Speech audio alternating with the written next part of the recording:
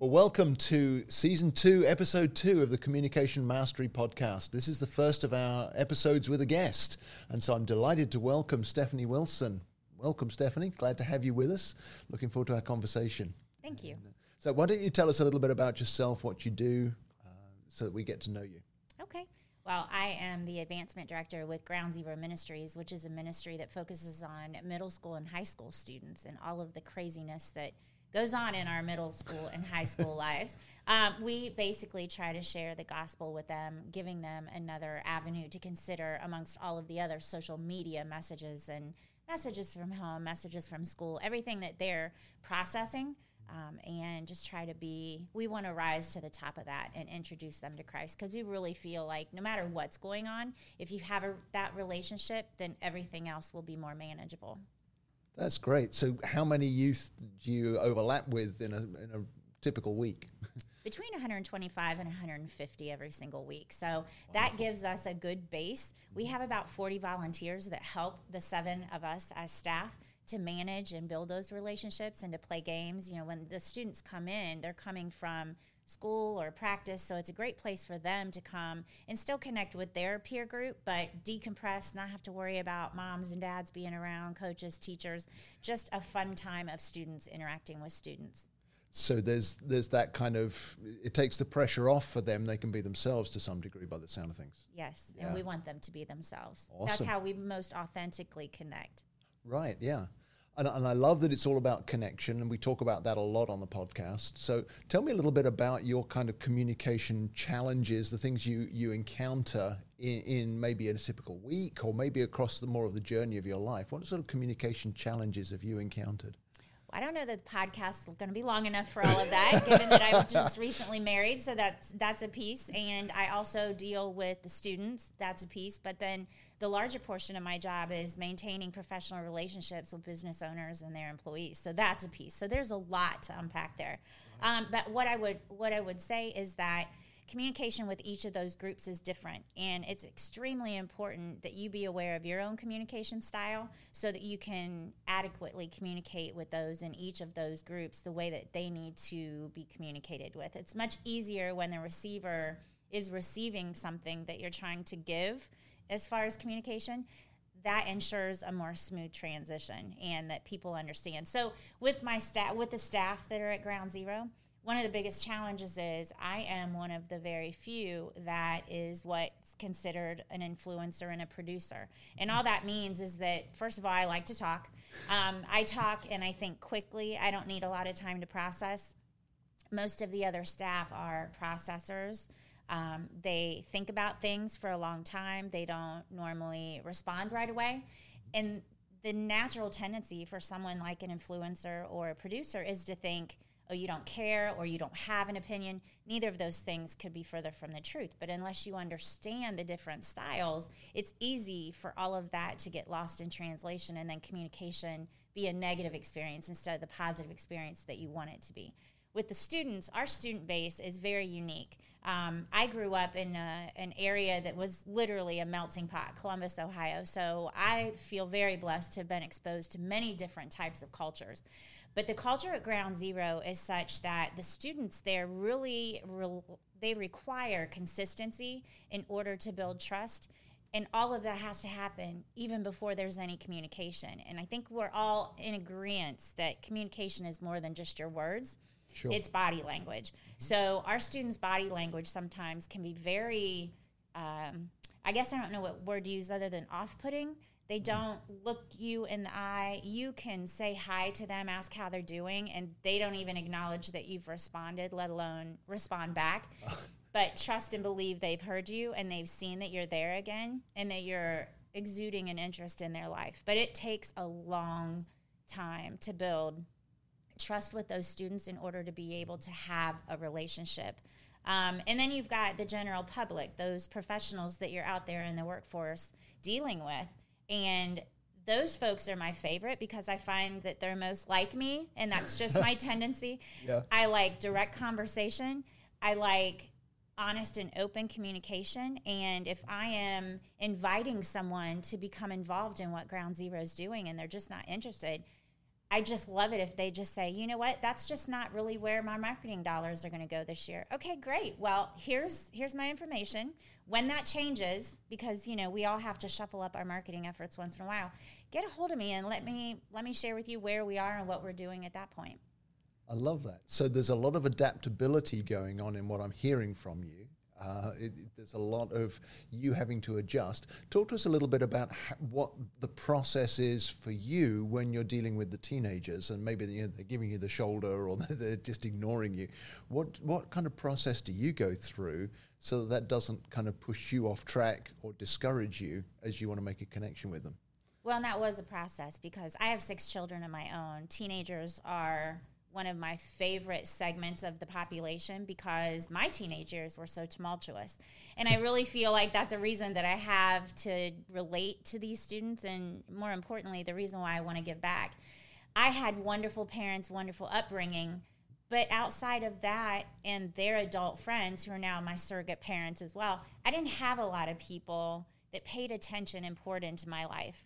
Yes, I had a youth pastor, but he was all about the guys in our youth group. So when I got pregnant as a teenager, there was really nobody to talk to. I certainly wasn't going to go tell my parents.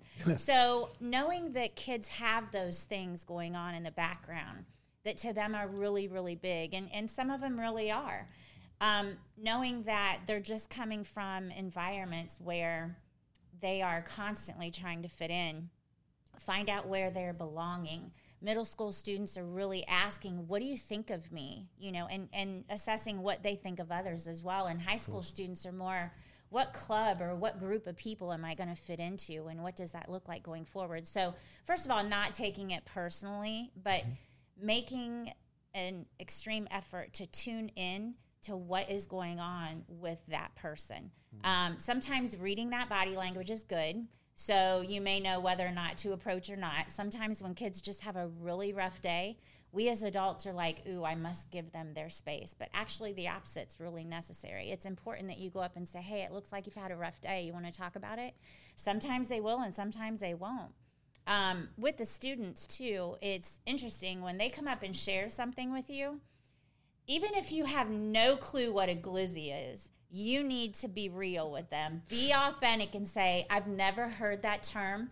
Do you mind sharing with me what that is? And let them make fun of you for not knowing, because that's really the connection point, right? Is you begin to have a connection with someone on a different level than where you're normally operating, and that creates a huge connection. And I think when we're able to be authentic and vulnerable, that the kids notice that, first of all. And they also notice when you're trying to be fake. Don't ever say you know something that you don't, because they will absolutely call you on it, and they will always remember that. So being authentic in your communication is so super important with these teenagers, because they're desiring that connectedness and that authentic relationship with multi-generational individuals in their lives. That's great, yeah. And it's funny that you pick out the glizzy, because I had to look that up just a few weeks ago when somebody used that with me. I'm like, I have no idea what that is. Yeah. Or when they walk up and say, your drip is on point. I'm like, wait, what? What's excuse leaking? Me? Yeah. It's hilarious. But I love the self-awareness I'm hearing in the way you're describing what you're doing in your interaction with the teenagers, but I'm guessing that also applies when you're actually interacting with the business community or folks in your role, introducing Ground Zero to other people. So talk to us a little bit about how your self-awareness has grown on your communication journey. How have you developed that sort of self-awareness? Was it just that it kind of came to you naturally, or did you have to work through? No, it doesn't come to me naturally. I can give you an example. When I first came to South Carolina in 2017, I was hired immediately by the city of Myrtle Beach in the Human Resources Department. Such a blessing. I had been asked by my director to obtain some information, which only the director of another department had. So I sent an email, introduced myself, made my request, and ended the request with, if I may, I'd like to follow up by end of business tomorrow. That timeline was driven by when my director wanted the information. I, of course, didn't get the information in a timely manner. So I made a phone call and asked the director if she had received my email, first of all, and if she'd received it, if she'd had time to respond, and if not, if I could just stop over and get the information that I needed.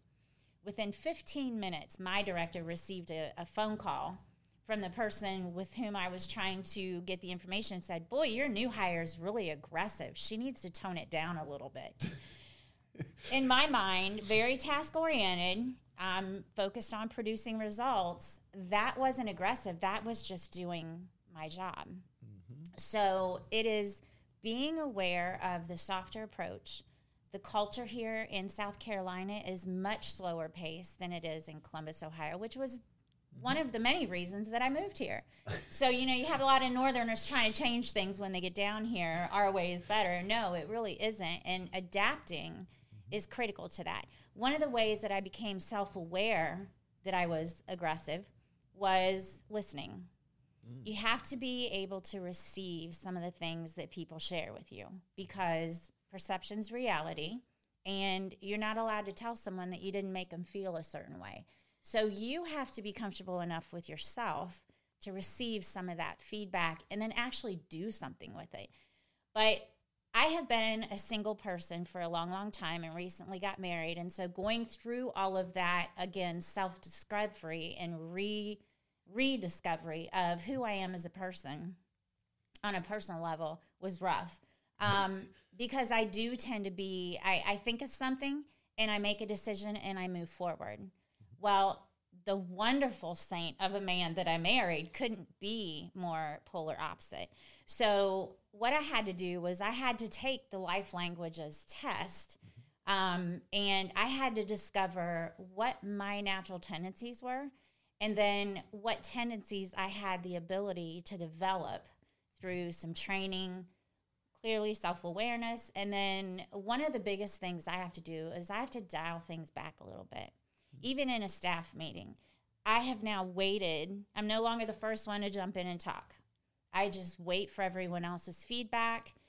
Sales 101, management 101, they say be the dumbest person in the room and speak last. Because you want to surround yourself with people that are smarter than you, and you also want to hear everyone else's opinion before you actually open your mouth. So what I've done to develop my communication skills is I've discovered what each of those life languages look like, tried to educate myself on those who are closest to me, what their styles are, and then what they need from me as their styles dictate. So that's been critical. Cool. And so it sounds like you've seen a real difference in learning some of that stuff, in being able to adapt to other people. And I mean, not just with your husband, but with the folks at work as well. So was any of that journey a surprise to you, or did it kind of clarify? When you took the life language profile, was it like a complete bolt from the blue of this is completely different from anything I've ever seen? Or was it more of a development for you, what you maybe already had sensed? Talk us through how that went for you when you first encountered the life languages and that journey you've been on. Well, I'm in my mid-50s, so nothing surprised me that was, revealed. I know who I am, and I know all of my character flaws. I'm intimately comfortable with those. So working on some of those flaws was definitely a development piece. Wanting to show up and be a more effective producer, wanting to make sure that when someone had something going on in their life, like a student that I could speak into, wanting to make sure that that influencer part of me was well received. That's really what the life language profile revealed to me is, who is the type of person that I really want to be, and how do I want to show up in other people's lives every day? Because I could continue to be a task-oriented, aggressive person, but to what end? What does that accomplish? And if we're all here for the purpose of making other people's lives better, then I needed to do better. That's awesome. Yeah. And that you've just summarized why I do what I do is to help people. I'm sorry. No, that's quite all right. I find it very affirming, which is one of the things that I like to hear with my profile. But to see that it works with other people, because, to be honest, we've done minimal coaching. You've done a lot of this on your own. And it's very encouraging to see the power of the profile in the way that you've taken it and run with it. If you were to pull out maybe one or two examples of how you've adapted, what would you say? What has made the most difference for you? You talked about how you wanted to not be as aggressive or come over too strong. Are there other examples of how the profile has helped you to adapt to other people? So being single for a long time, I've always made my own decisions, whether it's a monetary purchase or where things go in the house. And when I got married, that had to change. Although I will admit, I am still really working very hard on that. I still do not like empty glasses sitting on the counter, and it drives me nuts. So those are silly things that don't matter in the big scheme of things. But, when we got married, my parents stood up and said, just don't sweat the small things. And in my mind, literally, I was thinking, well, if they're small, then what action's being taken is just inconsiderate and lazy. So that tells you the degree that I need to work on things. So one of the things is whenever I'm thinking about making a purchase, now I need to vocalize that to someone, my husband, and I need to allow him to give me feedback on that. It's not that I need his permission. Though I think it's great teamwork when you talk about things that are going to end up. I wanted a fireplace for the new home that we had, and it was Christmas time. Well, there were some other things that we wanted to accomplish as well financially. So his feeling was, do we really need that? Well, no, it's not about needing it. It's something that I want, and I can do that. So anyway, we did not end up getting the fireplace, mostly because I thought, this is our initial, what would you like to do? And he needed that win, and I'm not being facetious, and I'm not being condescending. I wanted him to feel like I understood his place in the household, and if he said that wasn't something we really needed, honestly, we didn't need it. So that's a total 180 for me, because normally I would have ordered it. It would have come to the door, and he would have said, what's that? And I was, that's the fireplace that I ordered. I wouldn't even have discussed it with him. Yeah. So that's a big change for me. And I don't mind making that change because, him being the polar opposite of me, it really just makes us the complete package. And it's a very unique thought process to think that someone else could really complete you. I mean, this isn't Jerry Maguire, right? But there are obvious character flaws and things where I rush ahead, where he slows me down and helps me to think a little bit differently. So I love that. So, but professionally, I mentioned, I just don't open my mouth right away when our boss asks, okay, guys, what do you think? I wait. And that's hard for me too, because again, operating as a single mom for so many years with a child with medical complications that required a very direct approach and seeking answers and going to the source, I am very much a bull in a china shop sometimes. And you realize that and you think, well, yeah, but things need to get done. Okay. But they're still going to get done. They just don't need to be done like that. Yeah, I love that. So it sounds like you and your husband have actually contributed to each other's communication growth just by being completely different. That's a very accurate statement. By nature, he is not a great communicator. His dad wasn't. That's not something that comes naturally to him. But he aspires to be a better communicator. He would be a great public speaker and is very comfortable in that space. I, on the other hand, am super comfortable talking. Unfortunately, do that a little bit too often. But again, that's what we're working on. And just always at the end of the day, I want to make sure that I did things well. That's the goal with the students, with the staff, with my husband, with everyone. I just want to make sure that I speak things that matter to them. I don't always get it right.